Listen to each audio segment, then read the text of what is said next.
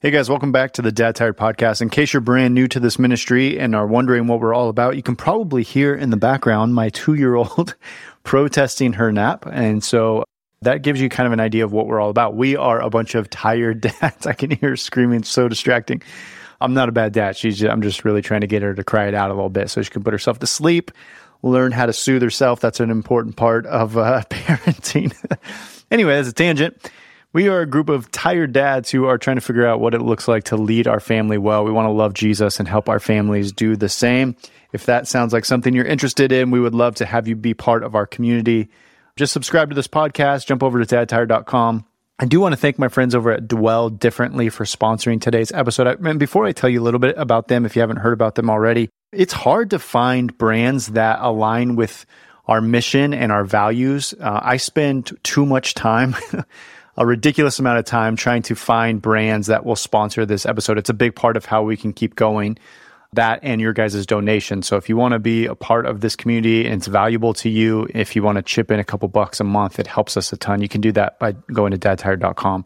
But another way that we support the ministry is, we're a nonprofit, by the way. So another way that we support the ministry is by finding brands that believe in what we're doing and who can champion dads trying to lead their family well, and who will sponsor the episode. And most brands will say no, because it's just, we're too quote unquote Jesus-y for them, too Christian for them, and they don't want to align with us or partner with us. And so it's really hard to find brands that have those same values. So that being said, number one, you should really support the brands that do, because it just means that they're aligned. They believe in this ministry. They believe in you as a dad, and they want to support you in some way. And so anyway, Dwell Differently is a brand that fits that category. I absolutely love what they do. They're big fans of Dad Tired. I'm big fans of them. They help families. They help people memorize scripture in really practical ways. What they do is they will send you either little temporary tattoos or stickers that you can put on anything.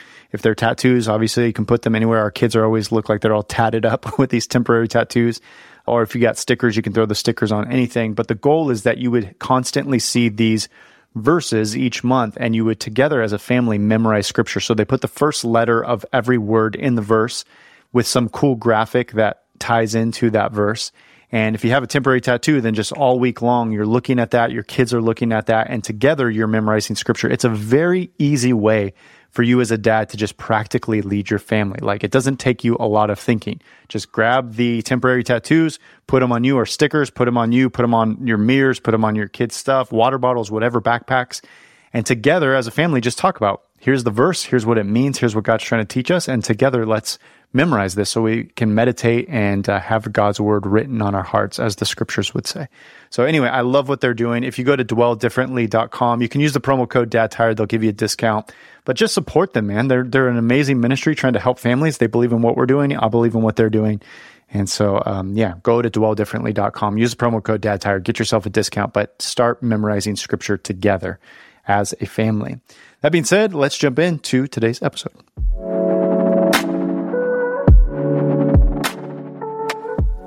I walked in the door the other night, and my wife was giving me the play-by-play on what happened that day. We have 6 kids, so it's pretty normal to get here's what went down.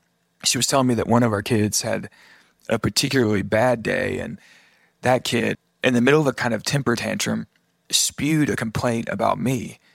So I'm walking in the door, my head's kind of spinning with all the things going on, and it totally put me on my heels that one of my kids had a complaint, especially because I wasn't even around. I had nothing to do with anything that happened. And I told my wife, I said, well, at least I showed up, which is sometimes my pushback, because my biological dad walked out when I was real young, and I didn't meet him until I was an adult, really.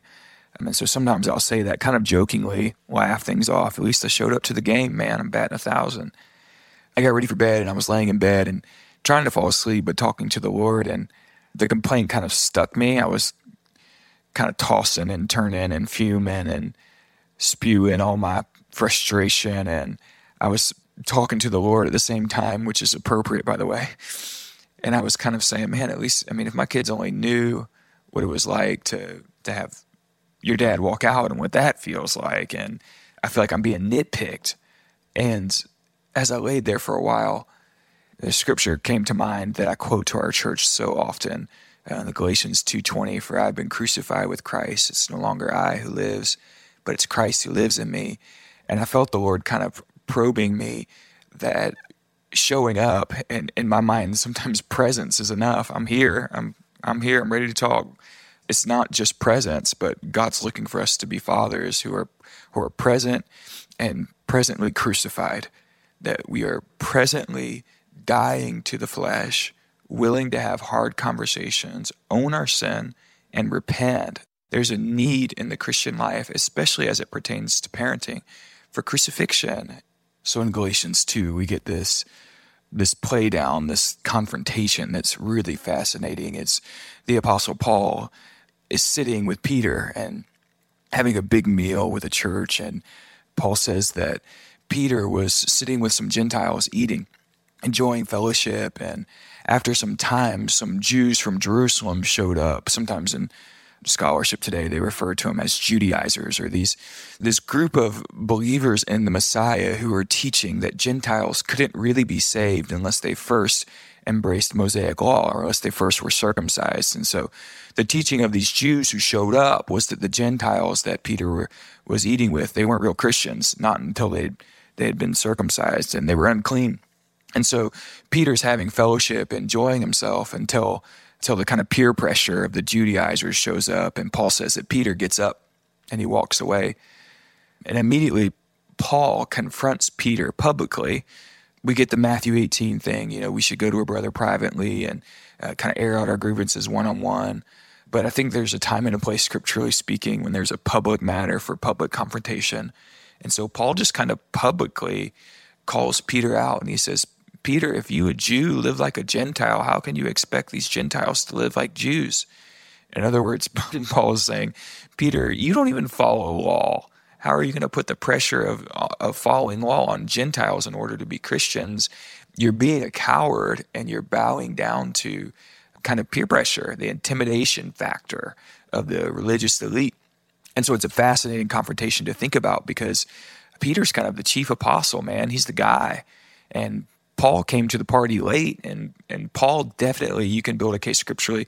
There are times in Paul's ministry where he's having to defend his apostleship, because some look at him as being a less than apostle because he didn't walk with Jesus throughout his lifetime. And so this apostle has to defend his apostleship. Paul, the less than apostle, stands up and rebukes Peter face to face for Peter's compromise. Now that's a great moment to see conflict, to see frustration, to see in Paul crucifixion. There's just something in Paul that he does not care about the opinion of the Judaizers. He's not concerned with ruffling Peter's feathers. He's not concerned with his own pleasure, or the fact that if he kind of snuck up to these guys nicely, maybe he could be the in crowd. The only thing Paul is concerned with is the truth of the gospel of Jesus Christ. And I think this is a good example of what it means to show up crucified. Right? Like we see Paul in this moment of turmoil and conflict, just totally abandoned to the gospel of Jesus. And if I could say it this way, I think so many of us, we show up to the soccer games, right? Like we're at the events, we're present, but I think we need to be present, full of the Spirit, crucified to the flesh, and full of God.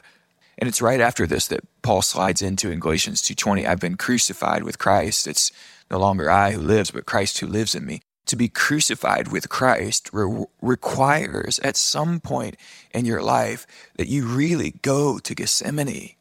And I think Leonard Ravenhill used to talk about this a lot, the idea of being crucified with Christ, that there's no such thing as a dead man with ego. And guys, I just see so much ego in the church today. I see so much arrogance in the church today. There's no such thing as a crucified man who lives selfish, with selfish ambition. There's no such thing as a crucified man who lives the entirety of his life with one gain, and that gain being financial prosperity. Like, dead men don't crave money.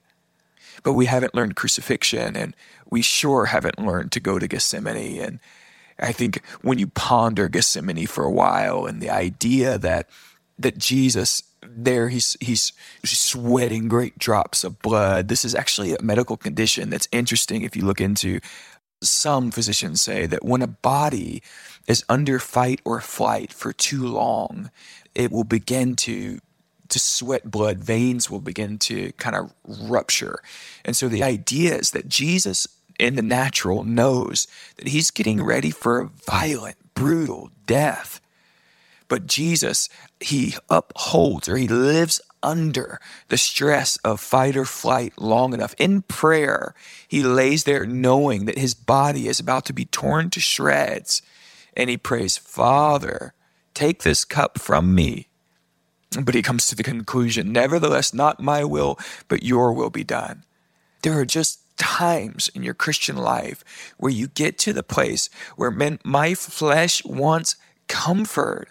For me in this moment, man, God, I want my kids to honor me and appreciate me and not nitpick me.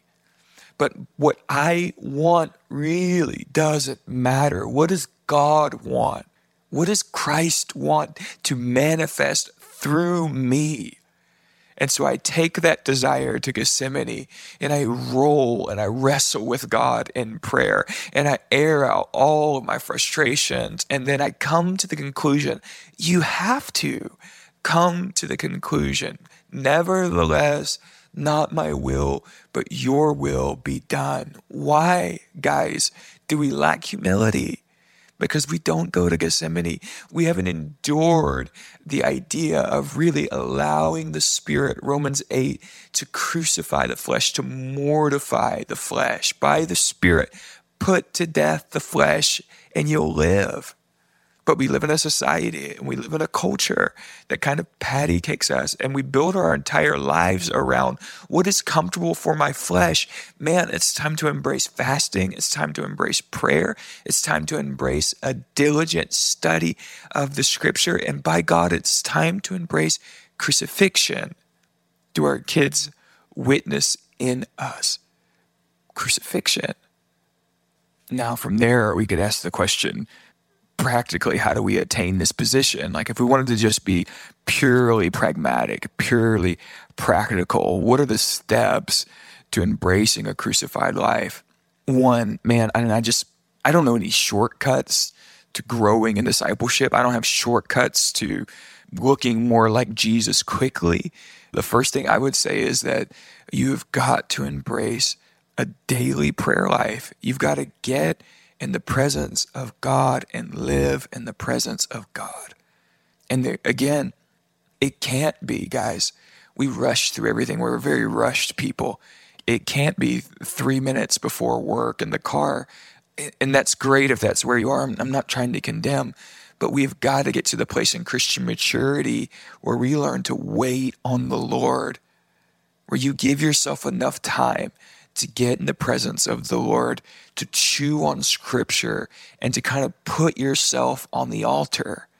You need time to be on the altar in the presence of the Lord.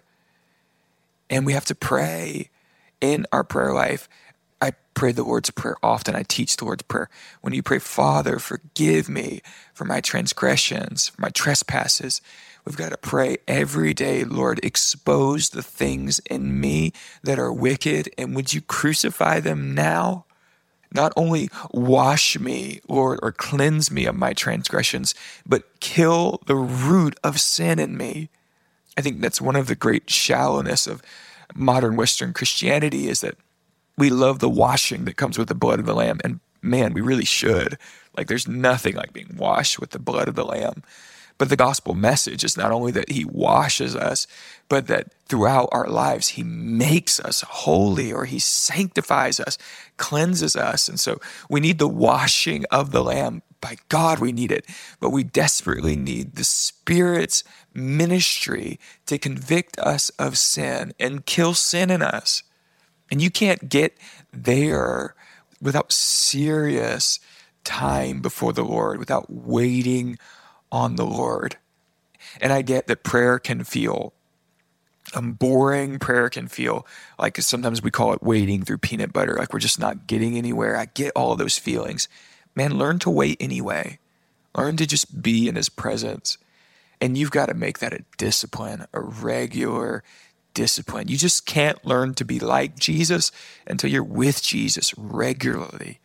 And obviously, when we're with Jesus in his presence, that you need to be with him with his word open and chewing on the scripture and meditating on it. And I would just say this, man, we've got to learn to not just read our Bible. We need to let our Bible read us. Read it against yourself. Read Galatians 2:20 and ask yourself, can I say with Paul, I'm crucified? Is this truth true in me? Do you allow the scriptures to read you, to challenge you? This Christian life is not one of purely trying to affirm all of your aspirations. This is about transformation, man. And so, one, we've got to be in the presence of the Lord a lot more. Two, we've got to read Scripture, chew on Scripture, but we need to read Scripture against ourselves. We're in a big season of fasting right now as a church. We're in a big fast, probably sound tired, but we need to embrace some regular pattern of fasting. It just was a part of Jesus's life. It was a part of the apostles' life. Man, when Paul and Barnabas were appointed as apostles, the scripture says that the church fasted and prayed. Fasting was a central part of early church history, and there is something about fasting. There's a mystery there, no doubt, but there's something about fasting that chokes out our flesh, that allows our spirit man to rise to the surface. As I'm recording, we're on day 10 of our extended fast, and man, I get to day about 6 or 7, and I always start thinking, I hate fasting. I never want to do this again. But then I'll get about 6 months down the road and start to feel a little fleshy, and I'll just feel the spirit prick. And every time I'll say, man, I really need to fast. I have got to kind of starve out my flesh again. And so fasting is just a very biblical tradition. It's a very biblical concept, early church concept that we need to embrace. But these concepts require that you acknowledge that you have flesh. The idea of being crucified means I'm taking my flesh to the altar. I'm taking my wants, my desires, my selfishness, my ambition, my arrogance. I'm taking it to the altar and I'm offering it, Lord, to you. Would you kill it? And we need a revelation or an understanding of the truth that there's a divide in the Christian life. There are two paths to take. Paul lays this out in Galatians 5 and 6, that we're either going to be people of the Spirit who keep in step with the Spirit, who walk in the Spirit and bear the fruits of the Spirit, or we are going to be a people of the flesh. And while we are people of the flesh, all we can produce is iniquity and wickedness. I don't want to parent in the flesh. I want to parent in the Spirit. I want to raise my kids as a crucified man filled with the Spirit. I want them to eat of the fruit of the Spirit in my life. But our theological understanding has to grasp that there's a very, very simple, pragmatic truth that your daily life requires a commitment to death, to not living for you, to not living your life with the hopes of satisfying all your carnal desires. Life's not about you fulfilling your sexual desires, man. Kill that. Life's not about you making more money or keeping up with the Joneses. Kill that, man. When that rises up in us, when we start to feel like I need more things, man, I just challenge you, give a little more to missions. Kill it. Give a little more to the poor. We combat the flesh with the Spirit by walking in the Spirit. Practically, again, we need to wait in the Lord's presence. We need to meditate on the Scripture, read it against us, and we need to embrace some form of systematic fasting, and we need to live aware of the great divide of the Spirit and the flesh. And God is challenging me right now to not just be a present dad, but to be a crucified present dad, to manifest Jesus to my kids and for them to see the fullness of the abundant life that comes when you're totally enamored with Christ, just fully in love with the Lamb of God. And man, I have no joy. I have no peace. I have no fulfillment outside of knowing him in friendship, knowing him in communion. I want my kids to taste and see the goodness of God in my life and to be drawn in. But just showing up to the soccer games is not enough. That's bottom level parenting.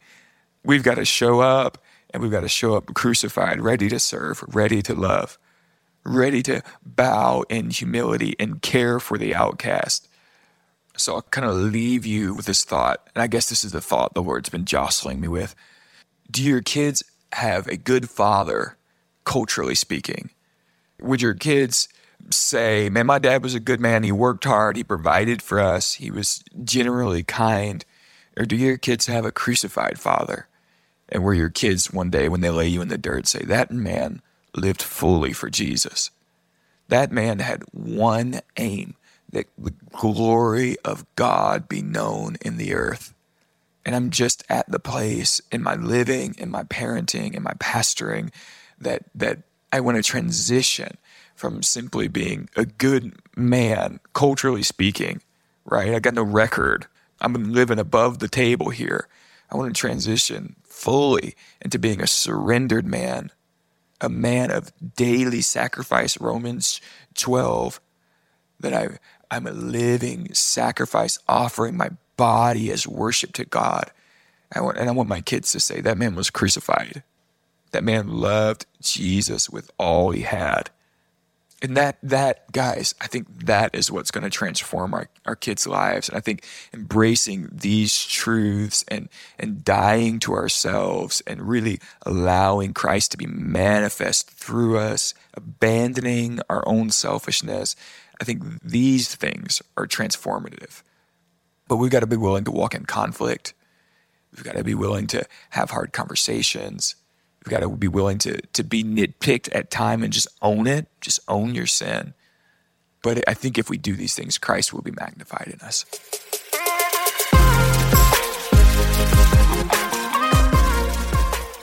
Hey guys, hope that episode was helpful for you on your journey of becoming more like Jesus and helping your family do the same. Caleb and I are actually going to be teaching together at the Dad Tired Retreat. So if you haven't signed up for that, there are only a few spots left and we'd love to have you be part of it. If you go to dadtired.com and just click the annual retreat tab, you can get signed up before it's too late. I love you guys and I'll see you next week.